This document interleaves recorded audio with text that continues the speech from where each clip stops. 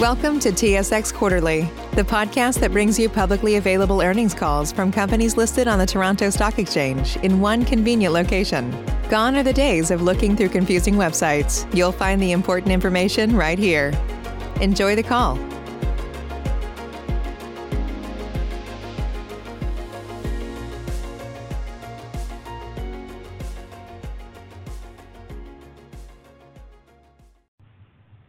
Good morning and welcome to Galaxy Digital's fourth quarter 2020 earnings call.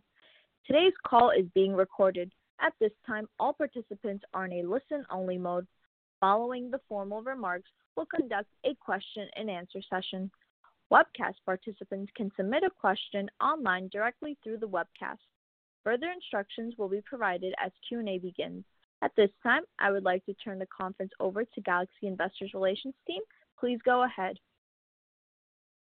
Good morning and welcome to Galaxy Digital's fourth quarter shareholder update call. Before we begin, please note that our remarks today may include forward-looking statements. Actual results may differ materially from those indicated or implied by our forward-looking statements as a result of various factors, including those identified in our filings with the Canadian Securities Regulatory Authorities on SEDAR and available on our website. Forward-looking statements speak only as of today and will not be updated. In addition, none of the information on this call constitutes a recommendation, solicitation, or offer by Galaxy Digital or its affiliates to buy or sell any securities, including Galaxy Digital securities. With that, I'll now turn the call over to Mike Novogratz, founder, CEO, and chairman of Galaxy Digital. Sure. Good morning, everyone. It's an awesome sunny day here in New York City. It's a great day for our earnings. You know, I walk to work and you really get the sense that we're on the downslope of COVID. The city's reopening. Let's cross our fingers and hope that in the next few months life is back to normal. Life has been anything but normal for us here at Galaxy. I couldn't be more excited to talk about our earnings today. I don't want to bury the lead, right? We had a massive fourth quarter record earnings. We are off to an amazing start this year. Our first quarter will far exceed all of last year. And so the business couldn't be better. There are a lot of details to go through. I'm going to leave a lot of those to Damien and Chris and really try to focus on what I think the real story is. We started Galaxy really 3 years ago with this idea that we would set up a company that would give public shareholders access to the entire ecosystem of crypto, Bitcoin, other cryptocurrencies, to businesses, to venture.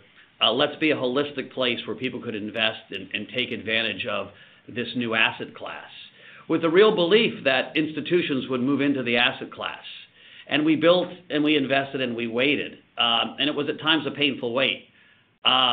Really starting last May, post-COVID, and accelerating, the world changed. And in the last 4 months, the last 6 months really, with no uncertainty, loud and clear, the market and the world has said crypto is now an asset class. I think it's a spectacularly important thing to just pause and think about, certainly for all our employees, but also for all our investors. What does it mean?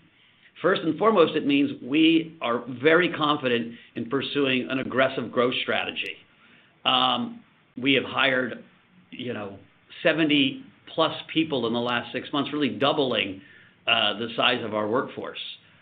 The amount of talent, the type talent we're getting, makes me smile every day. We had a company call just to get to know each other last Thursday, and as we went around, I just kept grinning, and I was waving to one of my kids who was in the room because it was on Zoom, and I was like, "Look at this guy! Look at this guy! Look at this guy!" And so, we're hiring talent we couldn't get before. I used to be able to tell people this very simple story. I'd say, "Hey, you're coming here. You're taking more risk than I am, right? I'm 56. I've already made lots of money and had a career. I really believe this is going to happen, but it's more risk for the younger people." And now younger people are seeing it the other way. Now they're seeing it's more risk staying in traditional finance than coming to crypto. That this is a growing asset class. And so in a lot of ways, it's been de-risked.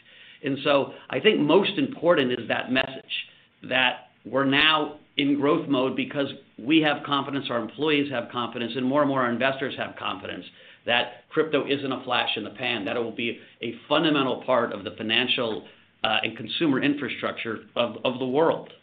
Because of that, we are pursuing a strategy to move to a U.S. listing in the second half of the year. I'm not going to say a lot about that. I'm going to say that sentence, and you can take it as you will. But I think that's exciting.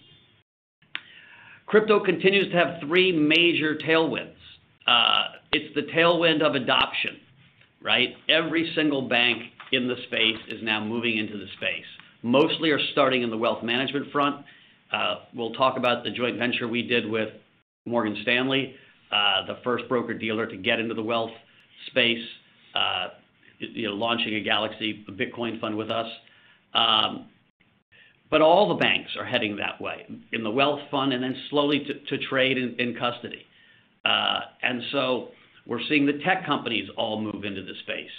And you'll see this quarter, I believe, if not certainly in the next 2 quarters, Facebook's Diem project launch. That's 2.2 billion people that will have a crypto wallet overnight. And so you're seeing this across the board. You're seeing it in new products. Everybody who's been listening to the internet are searching the internet has heard of what an NFT is these days, right?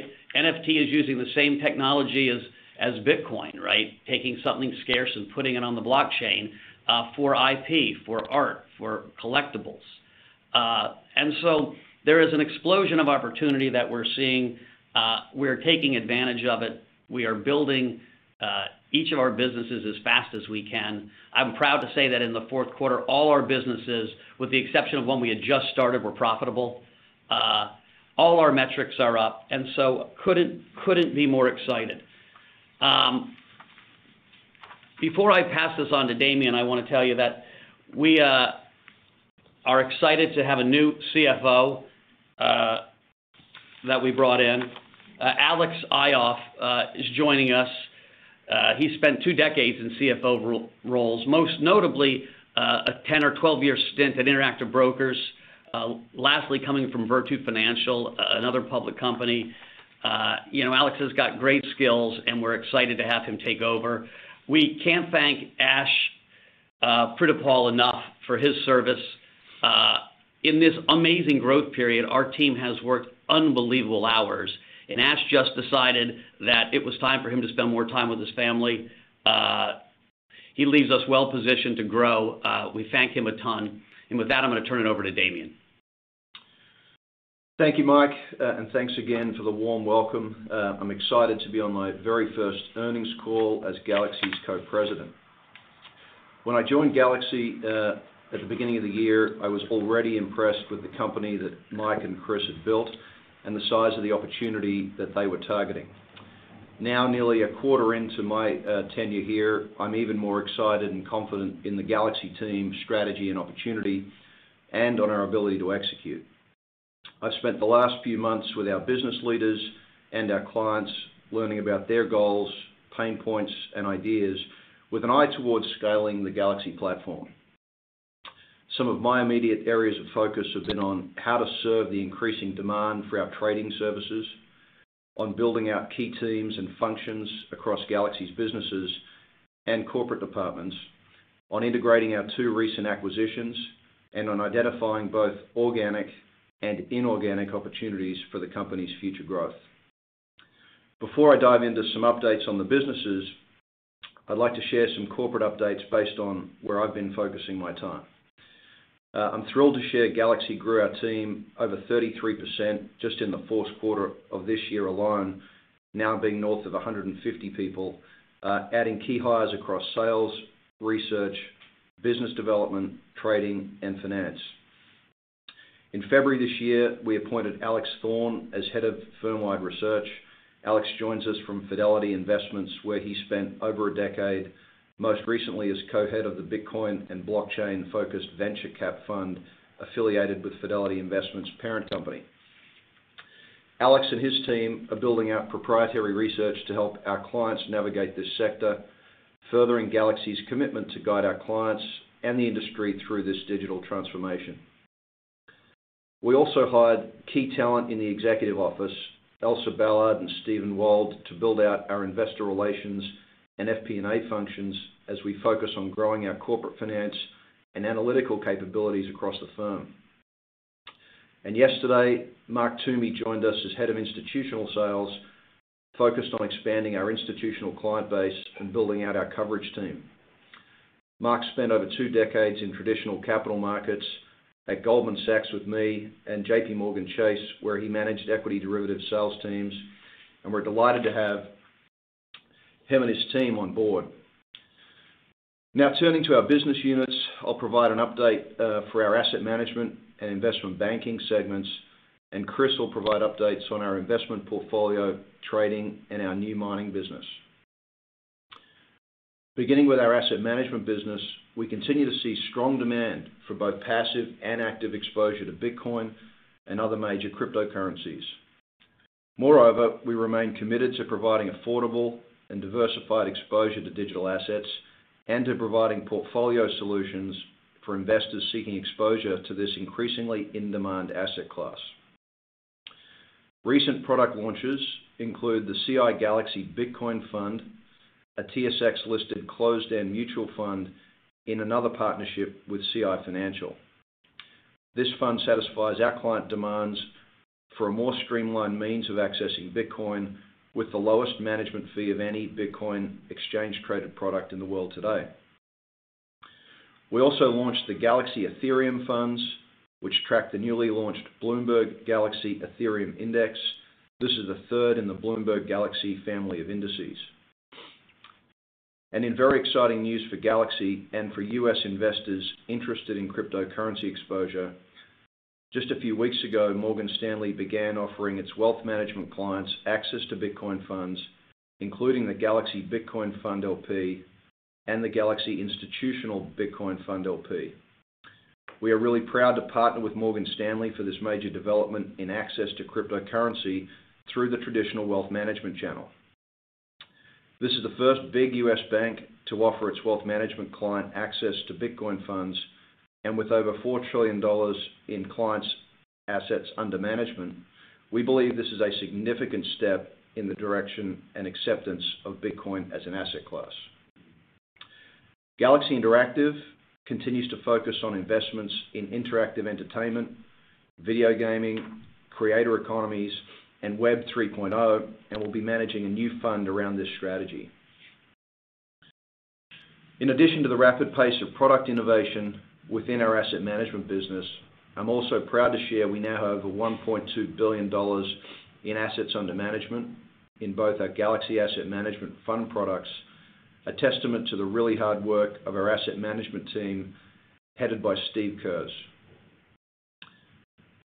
Let me now provide some thoughts on GLXY Digital Investment Banking, where Michael Ash and his team continue to make progress for clients across financing, mergers and acquisitions, and other strategic matters with several active mandates in various stages of execution. Some key activities we can share with you include our team consulting on a recent cryptocurrency company's fundraising round and acting as a strategic advisor in connection with a prominent public offering in the fintech space.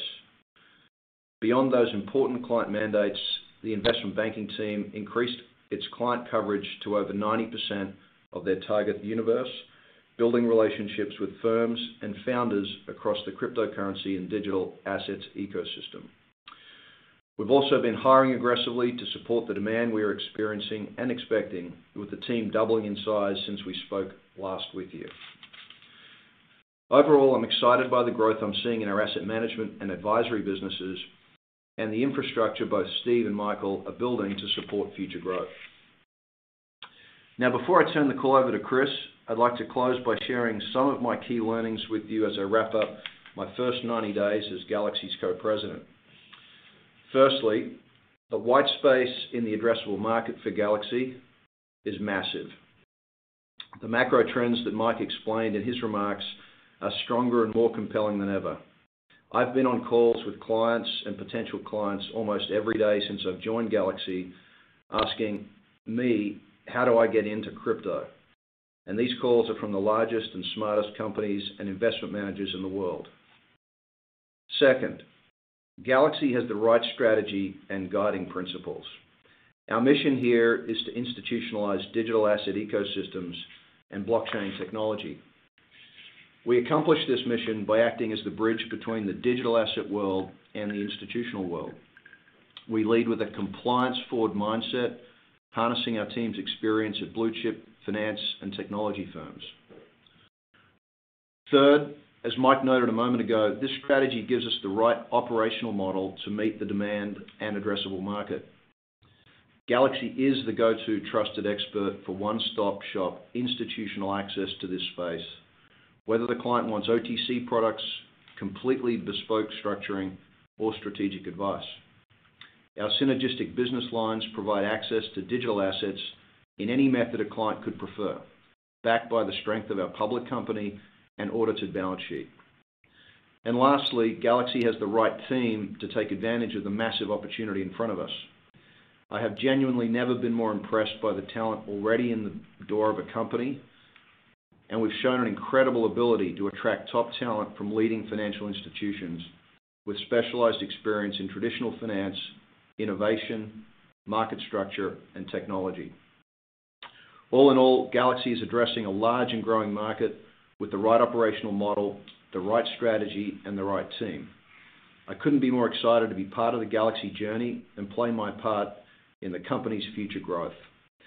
And speaking of talent, I'd now like to turn over the call to my fellow co-president, Chris Ferraro. Thanks, Damien, and far too generous, as always. I want to begin my remarks today by underlining Mike and Damien's comments, that the past few months have been transformational for both Galaxy and our industry. I also want to echo Damien's excitement about Galaxy's opportunity and some key strategic decisions we've made to support Galaxy's growth into 2021 and then beyond. In all my time with the company since its founding, I've never been as excited as I am today about our future. I'd like to now spend some time walking through the performance of our trading and investing business lines and elaborate on some of the specific opportunities and trends I'm seeing across the space. This was a transformational quarter for trading, as we continue the momentum from Q3 to win additional market share and grow our counterparty derivative and electronic trading activities, resulting in yet another record quarter of trading activity. Counterparty trading volumes were up over 80% in Q4 from Q3 and over 230% year over year from the prior year, Q4 2019. That growth continued into the first quarter of 2021 thus far, as we've shared in this morning's press release, up another 40% sequentially versus Q4 and over 270% versus Q1 the prior year, 2020. Also, within our trading segment, the growth of our counterparty loan book continues to demonstrate the increasing demand for access to our balance sheet and lending services. Our loan portfolio is well over 100% collateralized on average across the entire book, which we believe compares significantly better than most of our competitors in the space. We remain committed to building a long-term, sustainable coin and cash lending business in order to best serve our counterparties and our clients, while managing risk with a laser focus on protecting and then growing firm capital. We firmly believe that we are doing our best by our clients and our counterparties in the long run by remaining disciplined today and methodically growing access to secured and dependable financing solutions. Within the fourth quarter alone, our counterparty loan book grew in excess of 300% over the previous quarter to approximately $110 million, with gross new originations growing over 90%. Since December 31, we've continued to experience even stronger growth in the first quarter, with our loan book increasing another 240% sequentially to close to $400 million, with gross new originations growing an additional 400% to approximately $560 million. We are clearly seeing the benefits in both trading and lending activity related to the higher prices of digital assets, but it's important to note that beyond price levels, we're also benefiting from the capabilities, new cost structure, enhanced market access, and structured products we've added through the Drawbridge Lending and Blue Fire Capital acquisitions.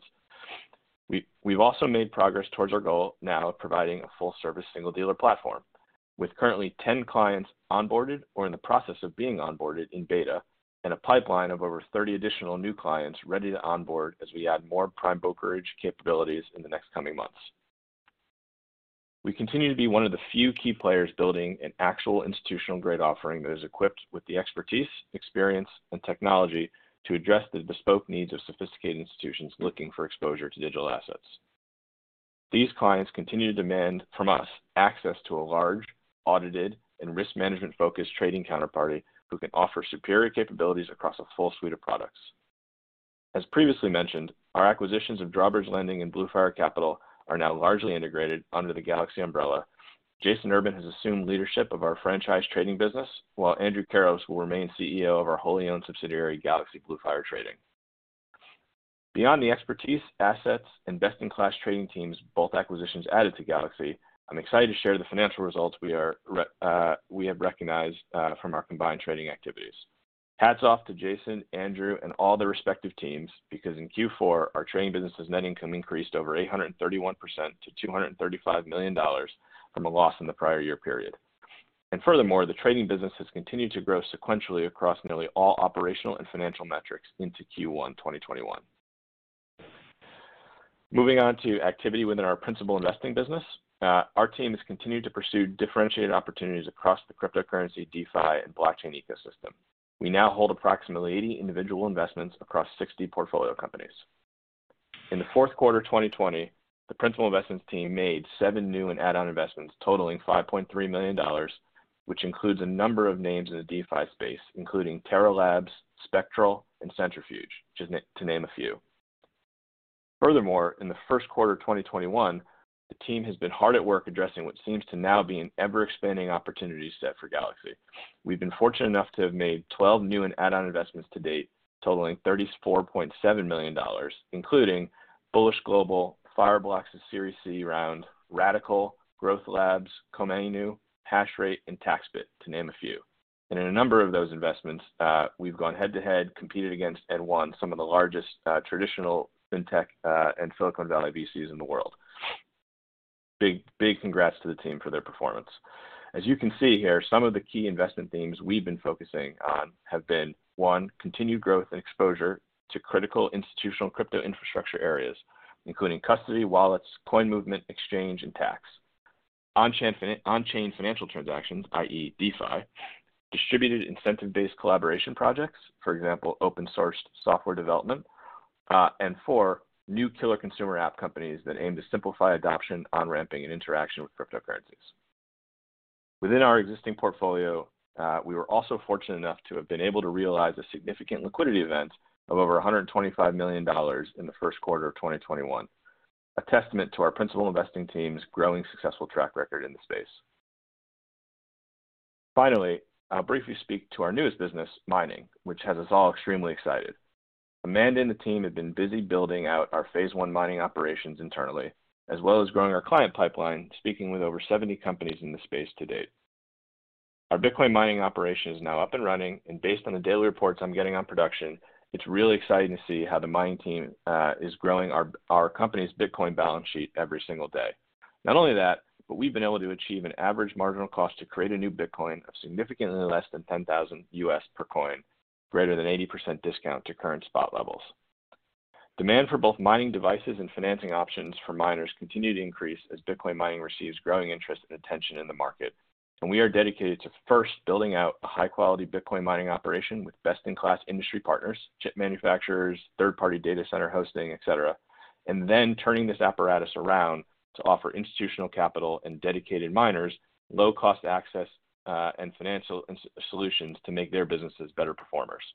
And so to that end, I'm quite excited to share that we have recently closed our first 2 mining finance, or MiFi deals, and hope to see our team continue to grow our pipeline and book of business in the quarters to come. With that, I'd like to now turn over to Ash to walk everyone through the specifics of our financial performance in the fourth quarter. Ash? Thanks, Chris. I will provide some additional details regarding our financial results for the quarter and year-end 2020.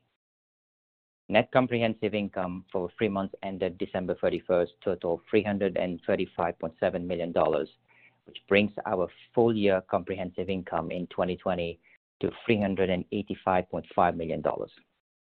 The predominant drivers of the increased income in the quarter and year, as shown on page 8 of the press release, were gains on digital assets and investments, as well as stronger contribution from our trading business. This brings our total equity, or net book value excluding non-controlling interest, to $798.2 million as of December 31st, or $3.24 of net book value per share Canadian, or $2.54 of net book value per share US. Revenue of $256.8 million in the quarter came predominantly from our trading segment. The realized gains were reflective of both higher digital asset prices during the quarter as well as normal operational positioning of the principal trading desk.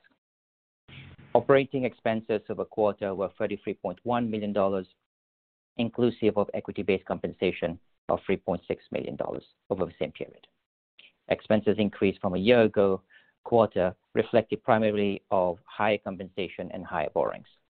While equity-based compensation did decline by just over $1 million from a year ago quarter, we do expect this is likely to increase going forward from current levels.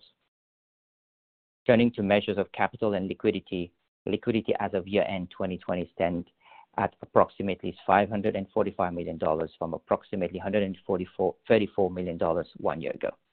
As a reminder, our measurement of liquidity includes working capital and net digital assets, which is then netted against forward commitments and estimated future expenses.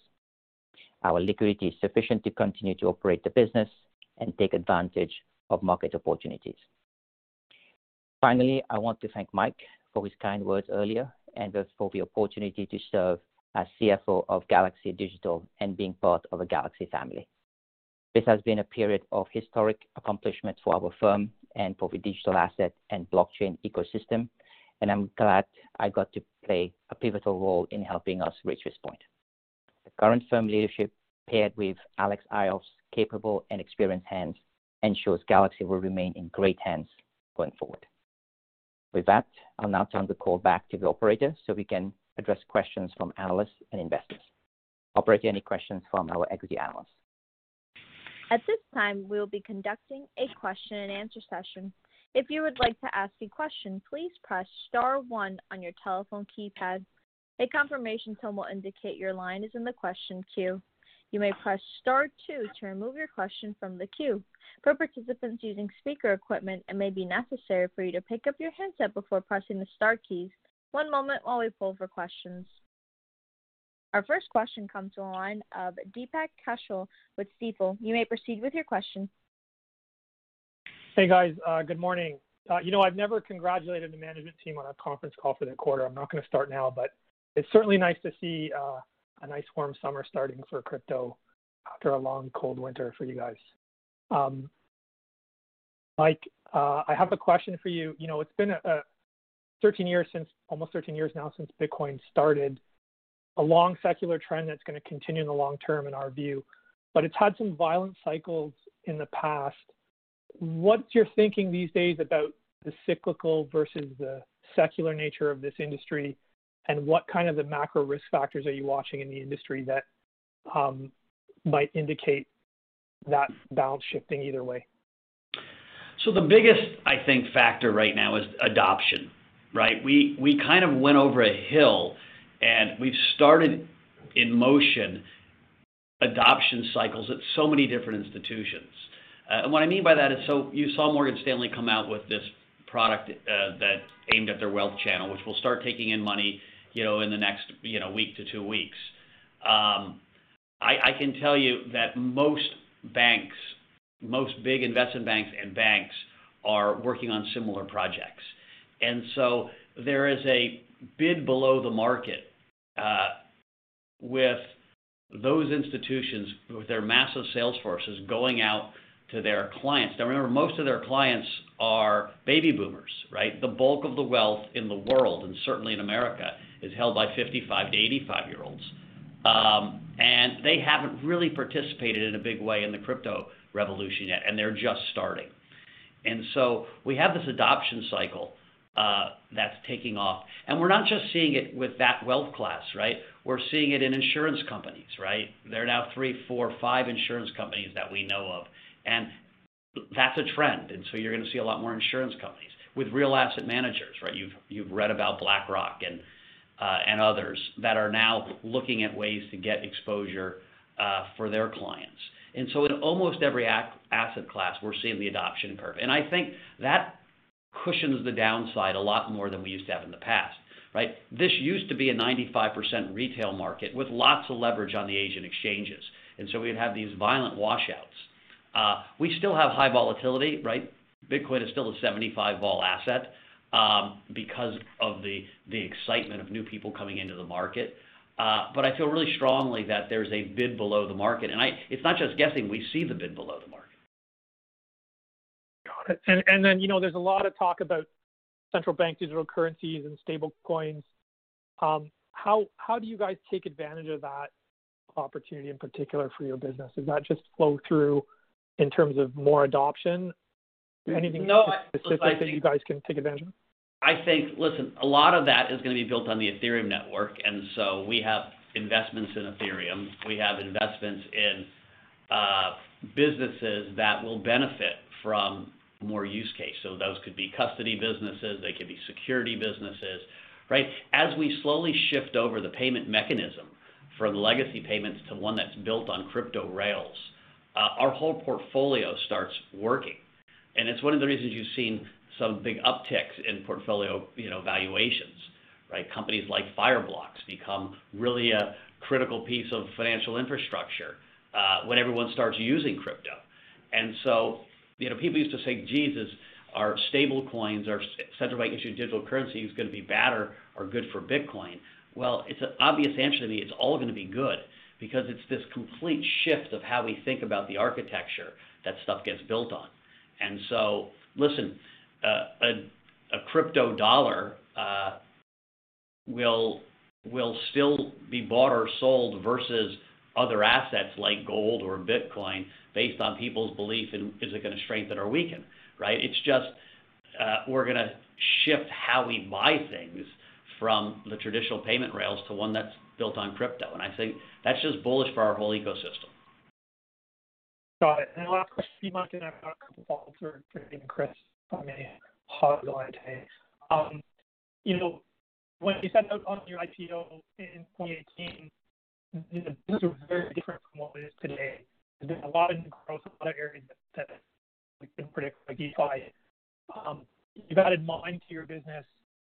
What else is new that you could add to your business that this new crypto industry affords that wasn't there in the IPO days? Well, listen, I mean, the NFT space is an interesting one, right? The NFT space, I talked a lot about NFTs philosophically back in 2016, 17, 18, right? That we one day have art built on the blockchain because people would trust that it would be scarce and authentic. And out of nowhere, really 4 or 5 months, actually 3 months ago, it exploded, right? And so we have this business, GLXY Interactive, right? The $300 million fund that Sam Engelbart and Richard Kim manage that have made 50-odd investments in the interactive space. A lot of those in and around this NFT ecosystem, right? From game studios to NFT makers. And so we think that space is going to be fertile to continue to invest in. We're out raising another big fund to invest in that space right now. We're going to put our own firm capital at work in the space. And so I think that will be something, middle of next year we're talking a lot about. Got it. Thank you. And then just for Chris and Damien, I just had a question on capital allocation. It looks like you guys have split your digital assets, across your trading, principal investments, and asset management, roughly 50, 20, 30 split. With 50% on the trading side, should we think of that as kind of your allocation to market neutral or your balance sheet that you're putting towards your prime brokerage business, and then the rest of it's kind of net long? How should we think about capital allocation in the context of the trading desk versus the net long? Yeah, Chris, you want to take that? That's the hardest question so far. Yeah. Thanks. That's why I'm here usually. That's right. The allocation of digital assets to the trading business now is starting to shift, and so digital assets, for us, Bitcoin, Ethereum, show up in the trading business in a bunch of different ways now. One, as working capital, right? And so for us, we provide liquidity to bigger and bigger counterparties. For us to be able to provide that service, we have to have working capital and assets, pooled at different venues. And so we have a working capital element to our trading business now that's growing with customer activity. The other side of it is our lending business, where we're facilitating lending coin and cash against coin and cash, and taking in additional coin and cash as collateral. That begins a sort of a gross up cycle on the balance sheet of accumulating digital assets. And then in our with Blue Fire Capital in particular as well, Andrew and that team are now very large participants on many of the biggest venues for cryptocurrency. They're large market makers trading over $1.5 billion a day in volume now, and part of their strategies involve market neutral hedging and arbitrage, and that piece of the business means that we'll be in a non-beta directional way accumulating digital assets there as well. Got it. So I think those are the main. Yeah. So if I try, got it. I'm trying to translate this all into kind of an operating model for your business. Can you guys give us a sense of like a target leverage ratio, a target ROE for the trading side? And I think your cost run rate is up to $100 million annualized from 40 because you're growing. Do you have a target margin for the operating side of the business? Just so we can look forward to our model, as it grows. Sure. And Ash, feel free to jump in and either correct me or be more specific on the operating expense side in particular. But I mean, if you look at the year end, I believe we reported just total liabilities of $372 million against close to $800 million of partner capital. For all of our non-directional, all of our market neutral, beta neutral trading strategies, which is becoming a bigger and bigger piece of our trading business, as well as our counterparty and client business.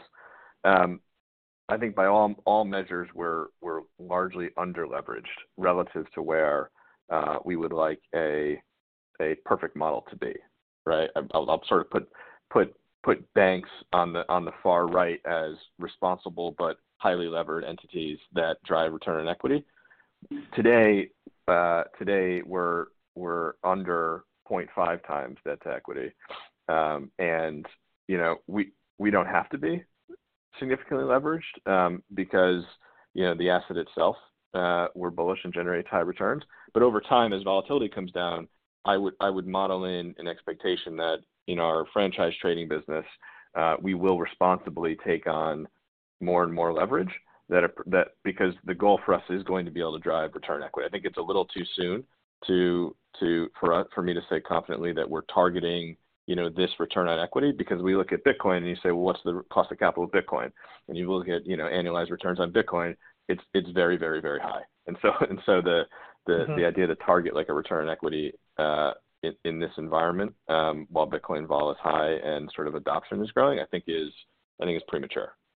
So we're looking at our balance sheet and we're methodically adding in leverage where it makes sense, recognizing that the necessity to do so today is just starting. Yeah, you have to remember that we're trading, a 75 vol asset as your base case, right, with Bitcoin, and then Ethereum, trading higher, and lots of the other smaller coins even trading higher vol. And so it's interesting because that even, so certainly for the proprietary side, right, for house capital, you don't need a whole lot of leverage, if any. But for customer businesses as well, leverage can get really dangerous really quickly. And so I do think Chris is 100% right. As this business matures, and it will mature, we're seeing it, and vol comes down, your leverage ratios will go way up. And then on the OPEX side, to address that point specifically, Deepak, Ash, you should go in detail, but the fourth quarter includes at the very least a compensation expense number that is Ash used the right word. It's a true up for the full year of bonus accrual, and so that's not I don't think it's appropriate to annualize that as our new fixed cost base times 4. Yes. Yeah. That's correct. Got it. Okay. Well, I mean, look, you guys have worked really long and hard since going public, and it's nice to finally see you get the results out of the market and the business that you've been planning. So certainly pleased to see that. I'm going to pass the line. I'm sure there's a long lineup of questions to be asked. So I appreciate you taking my questions. Thanks again. Our next question comes from the line of Mitch Steves with RBC Capital Markets. You may proceed with your question. Yeah, I had a few questions. I just want to kind of start with saying congrats, obviously, on the big Morgan Stanley win. But a few quarters ago, I came on here and kind of asked about DeFi, and it was pretty much laughed at, saying that nobody really knew what it was. But after DeFi summer, I'm just curious as to what the institutions you guys are talking about, or I guess the high net worth individuals you guys are talking about or talking to, how far are they down the DeFi rabbit hole? Are they aware of like the differences between Compound and the DEXs like Uniswap and Balance? Are they at a point where they actually understand what the difference between all those are, or are they still kind of in ramp mode? No, so let me answer that. I am wildly bullish on DeFi. Like, hear me loud and clear. We are having some of the smartest guys in our firms do nothing but spend time in it. We are investing lots of capital in it. We are looking at regulatory compliant ways to participate in the process, and we're making lots of money in it. Clients in general go through the same journey that most crypto natives go through. They first learn about Bitcoin, and then they're like, wow, I'm making money here. Then they'll move to Ethereum, and they'll say, well, that's a really neat project, right, this decentralized supercomputer. And then they're going into what's built on Ethereum, and so DeFi is kind of the third step. We have some hedge fund clients that have participated, but not many. And we have some, crypto high net worth and other high net worth that are participating. But I would tell you that DeFi is still kind of a crypto native project or ecosystem, and not an institutional ecosystem yet. And I don't think for the big institutions it becomes one this year. What we are doing is, and I had this conversation with the CEO of one of the biggest banks in the world yesterday. I was saying, guys, Bitcoin really isn't a threat to your business. Quite frankly, it was a missed opportunity to both trade, asset manage, and distribute a great product to your client base. But you really should focus on DeFi, because DeFi will be a threat to your business over time. The banks aren't there yet. It's not big enough for it to feel like a threat. And so to me, it's a great opportunity to continue to invest in the best teams to grow our own domain expertise around the space. But it's not resonating yet with the big players. Okay, that's really helpful. And then secondly, just on the NFT spot, you mentioned that digital art. That's another one that I'm curious about. If investors really believe that this is just effectively buying art, or if they're up to speed in terms of projects like Tin Lake and Immutable level 2 scaling and scaling up the NFT ecosystem to the point where basically all physical objects like your house end up becoming NFTs. Are they understanding that concept, or are they just still kind of shock and awe from the people fiasco? This is a bit shock and awe. It reminds me a lot of when we first started trying to sell Bitcoin. I would tell people, hey, this is a peer-to-peer decentralized digital money or digital gold. And people look at me like, what are you talking about? I'm like, no, people called it, this wampum or tulips or mystery coin. And it took a long time for people to get their arms around that you could have this theoretical idea of what money is, right? That's based in code. And a little bit's the same thing going on now. The education process is much faster because of things like Discord and the big forums that everyone's on, right? And so everyone's kind of getting educated. But this idea that we can take IP or art and make it unique and put it on the blockchain is about 3 months old. And so people are kind of getting their heads around it. I would tell you that about 95% of the buyers of NFTs, in my mind, are crypto people. You know, you look who bid in the Beeple, right? It was Justin Sun and the guy that ended up buying it. There's a lot of technical things to get worked out. There are a lot of big flaws in some of the systems at this point, right? When you're buying an NFT, are you actually, are those pixels that create the beautiful piece of art actually embedded in the crypto? Are they held on some server elsewhere? Then is it really secure as you think it is? So there's all kinds of issues to get worked out. It will get worked out. This will be a big, big industry in 2, 3, 4, 5, 6 years. Who knows when it really kicks in. We are investing all over the place in the space because I'm positive this will be a big industry, almost more so than I was that Bitcoin would succeed. Why? Because it's being built on the back of having already educated the world that blockchains work and that you can have a digital store of value, and you're going to have digital stable coins that are crypto stable coins that move around in payment systems. And so this is just the next iteration of that. And so it makes me more confident than I was, like I said, investing in crypto back in 2013 and 14, where it felt more speculative. That said, I do think we're in a short-term bubble in NFTs, right? There's a supply response. Every artist, every musician that I've ever met has contacted me and said, well, how do I participate? And so that's kind of good news and bad news. The good news is it means this is going to be real. The bad news is right now there's going to be a flood of supply and not enough demand until the educational process of non-crypto people can start believing that beautiful art or great music can be preserved and displayed, right? We don't even have the display yet, right? In the next 12 months, mark my words, you're going to see NFT galleries and you're going to see screens that Samsung or other companies develop where you can walk into your house and you can display your $69 million Beeple.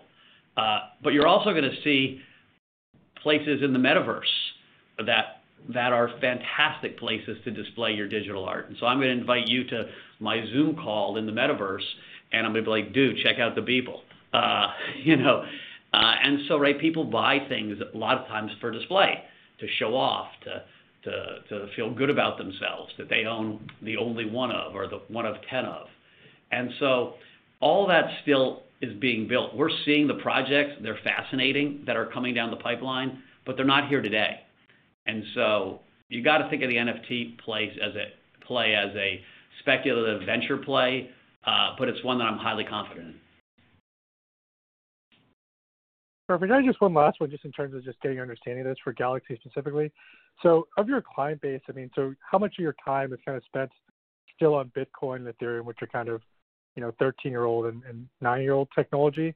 And then secondly, to follow up with that, just based on your comments on DeFi and NFTs, if somebody was giving Galaxy, let's say, $50 million to invest, are you guys more bullish, I guess, in the NFT space or DeFi? I'm just curious where you guys are focused on right now in terms of investment dollars. That's a $64,000 question. We have two separate venture teams, right? One works on interactive and one works on kind of DeFi and the kind of crypto architecture space. There are stupidly smart people in both groups. I would allocate capital probably evenly. We're going to allocate by opportunity that comes up, but in my mind, kind of an equal amount budgeted to both. I really think they're both, fantastically cool opportunities. We are raising a fund in an interactive space that will have its first close this month, and I think will be fully subscribed, within a few months. On the interactive space, and on the DeFi side, we're doing it all on balance sheet. But those are two really, really exciting opportunities. I forgot your first question.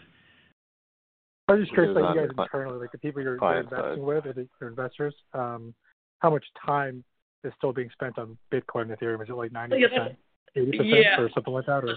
Listen, for the institutional client base, I have this joking saying that I wear a suit one day and a hoodie the next, right? The institutional client base is going to start with Bitcoin. Damien has 3 pictures of Volvos in his office, right? We want to make sure that them feel safe, make them understand the thing, and make sure they know we're safe hands to participate with. And so I think for most institutions, it will be 95% Bitcoin to start. Then people further on the risk curve are moving into the rest of the space. For investors, people are putting money in venture funds or venture investments. That's coming out of mostly family offices into the kind of the DeFi venture or the interactive venture space. But remember, big institutions move slow. And, you can't criticize them in lots of ways. Like up until 12 months ago, there wasn't enough liquidity, even in Bitcoin, for giant places like a BlackRock or, Ray Dalio's Bridgewater to really participate in any big way, or certainly an insurance company. And so asset classes have to gain volume and market cap before they will attract institutional money. And, most of the fringier stuff, right, the more fun stuff in lots of ways where the innovation is happening doesn't have that liquidity and or market cap yet to bring in the big institutions.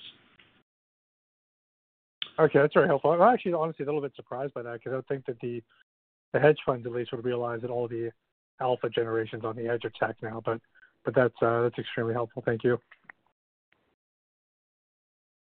Our next question comes from the line of Zane Crane with Bernstein Research. You may proceed with your question.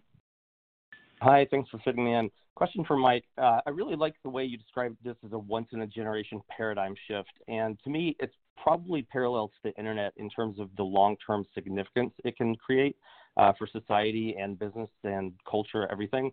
So if we look at the internet as an allegory for the rise of crypto and digital assets, what similarities do you see as important between those? And then what are the most notable differences you see? And then lastly, why do you think this has been a much more polarizing paradigm shift than something like the internet? I'll start with the second question. This came from a response to people being upset with the status quo, for people being upset and distrusting of centralized authority, right? The ethos of crypto was to go after the rent takers, right? To go after the financial institutions. It was coming out of the great financial crisis that Satoshi wrote this paper, where there was a real breakdown in trust. And so there were vested interests and continue to be vested interests that says, hey, this young generation, right? This is a millennial and Gen Z revolution that wants to kind of rebuild the way things are done, that feels more fair, that feels more egalitarian, that's more transparent. And so it wasn't a win-win for everyone in people's minds, right? You think about how hard J.P. Morgan fought this, right? Jamie Dimon over and over and over, and then finally kind of conceded and said, wow, now we better start investing. And that's not an irrational play that he made, right? Up until literally 18 months ago, even a company as big as Facebook couldn't get banking for the Libra project, when it was called Libra, from the traditional banks. And so there was a vested interest play, I think, going on here, which created some of the tension. I think a lot of that has shifted. The banks have said, okay, hey, it's time to get on board on this because the world is changing. What's most similar, I think, is network effects, right? What's so interesting is how fast the network effects can work. And so when you think of projects like the Ethereum project, which is decentralized, people working on it from all over, it gets its value by the more people that program on it, the more people that use it, the more people that develop on it. And so in that respect, it's that viral nature of how fast things can go is very similar to what we learned in the internet. Absolutely. That makes a lot of sense. Yeah, it's interesting. Just as an anecdote, we hit 100 million crypto users globally in January, and that's about where the internet was globally in 1997. So it's an interesting kind of frame of reference for how early on we are in this. Anyway, that was the that is interesting. Go ahead. Yeah, I was going to say that's the philosophical question. I did have a little bit more technical question here. What do you view as the most important technological developments in crypto that will help either accelerate the crypto kind of technology use case adoption or digital assets as an asset class? And when I say technological developments, I'm referring to things like layer 2 scaling solution, Oracle. Yeah, listen, I would put it in two buckets. Right? Like the one cool thing about Bitcoin is it's a finished product. It works. It's done. It's not going to look much different in 10 years. Where Ethereum's not, right? And so having ETH2 work and scale and get to the decentralized, speeds we need, I think is where lots of focus and energy is happening.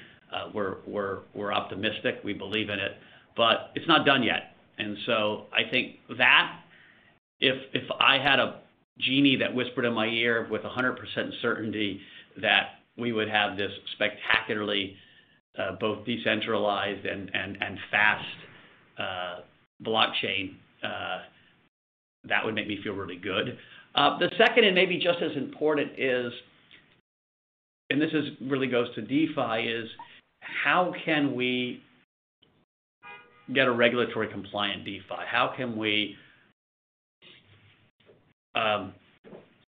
operate in a world where I'm executing against a smart contract, but I know the smart contract on the other side is executing against somebody who is okay to trade with.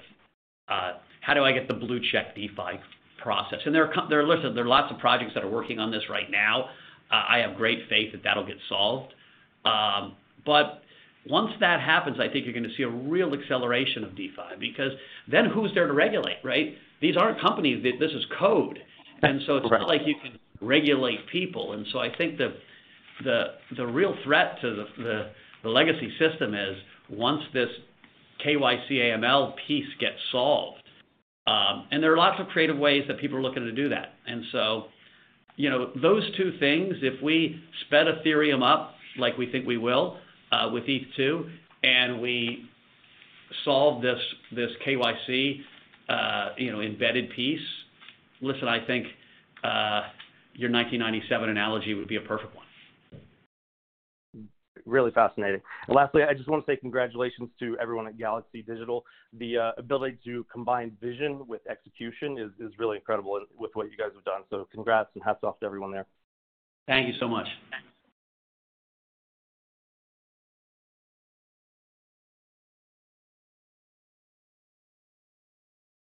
This concludes our Q&A portion. I will now turn this call back over to Mike Novogratz for closing remarks. Well, guys, just wanted to say, thanks for your support. It has not always been an easy ride being a Galaxy shareholder. It has been a great ride in the last year. We're hoping it continues to be a great ride in the future. We are working as hard as we've worked in our careers. We're hiring people as fast as we can so people don't have to work the hours they're working. We see great opportunity and look forward to updating you soon on some really exciting things that are in the works. Thank you. This concludes today's conference. You may disconnect your lines at this time. Thank you for your participation and enjoy the rest of your day. Thank you. BetMGM has an unreal deal for sports fans in Virginia. Turn $5 into $150 instantly when you place your first wager at BetMGM. Simply download the BetMGM app and sign up using code Champion150. Then, place a $5 wager on any sport. You'll receive $150 in bonus bets, regardless of your wager's outcome. And if you think the fun stops there, the king of sportsbooks has plenty of surprises in store. Check out daily promotions, same-game parlays, live bets, and so much more. Download the app in Virginia today and get $150 in bonus bets instantly from your first wager. Only at BetMGM. BetMGM and GameSense remind you to play responsibly. See BetMGM.com for terms. 21 plus only. Virginia only. New customer offer. Subject to eligibility requirements. Rewards are non-withdrawable bonus bets that expire in 7 days. Please gamble responsibly. Gambling problem? Call 1-800-GAMBLER. Promotional offer not available in Washington, D.C.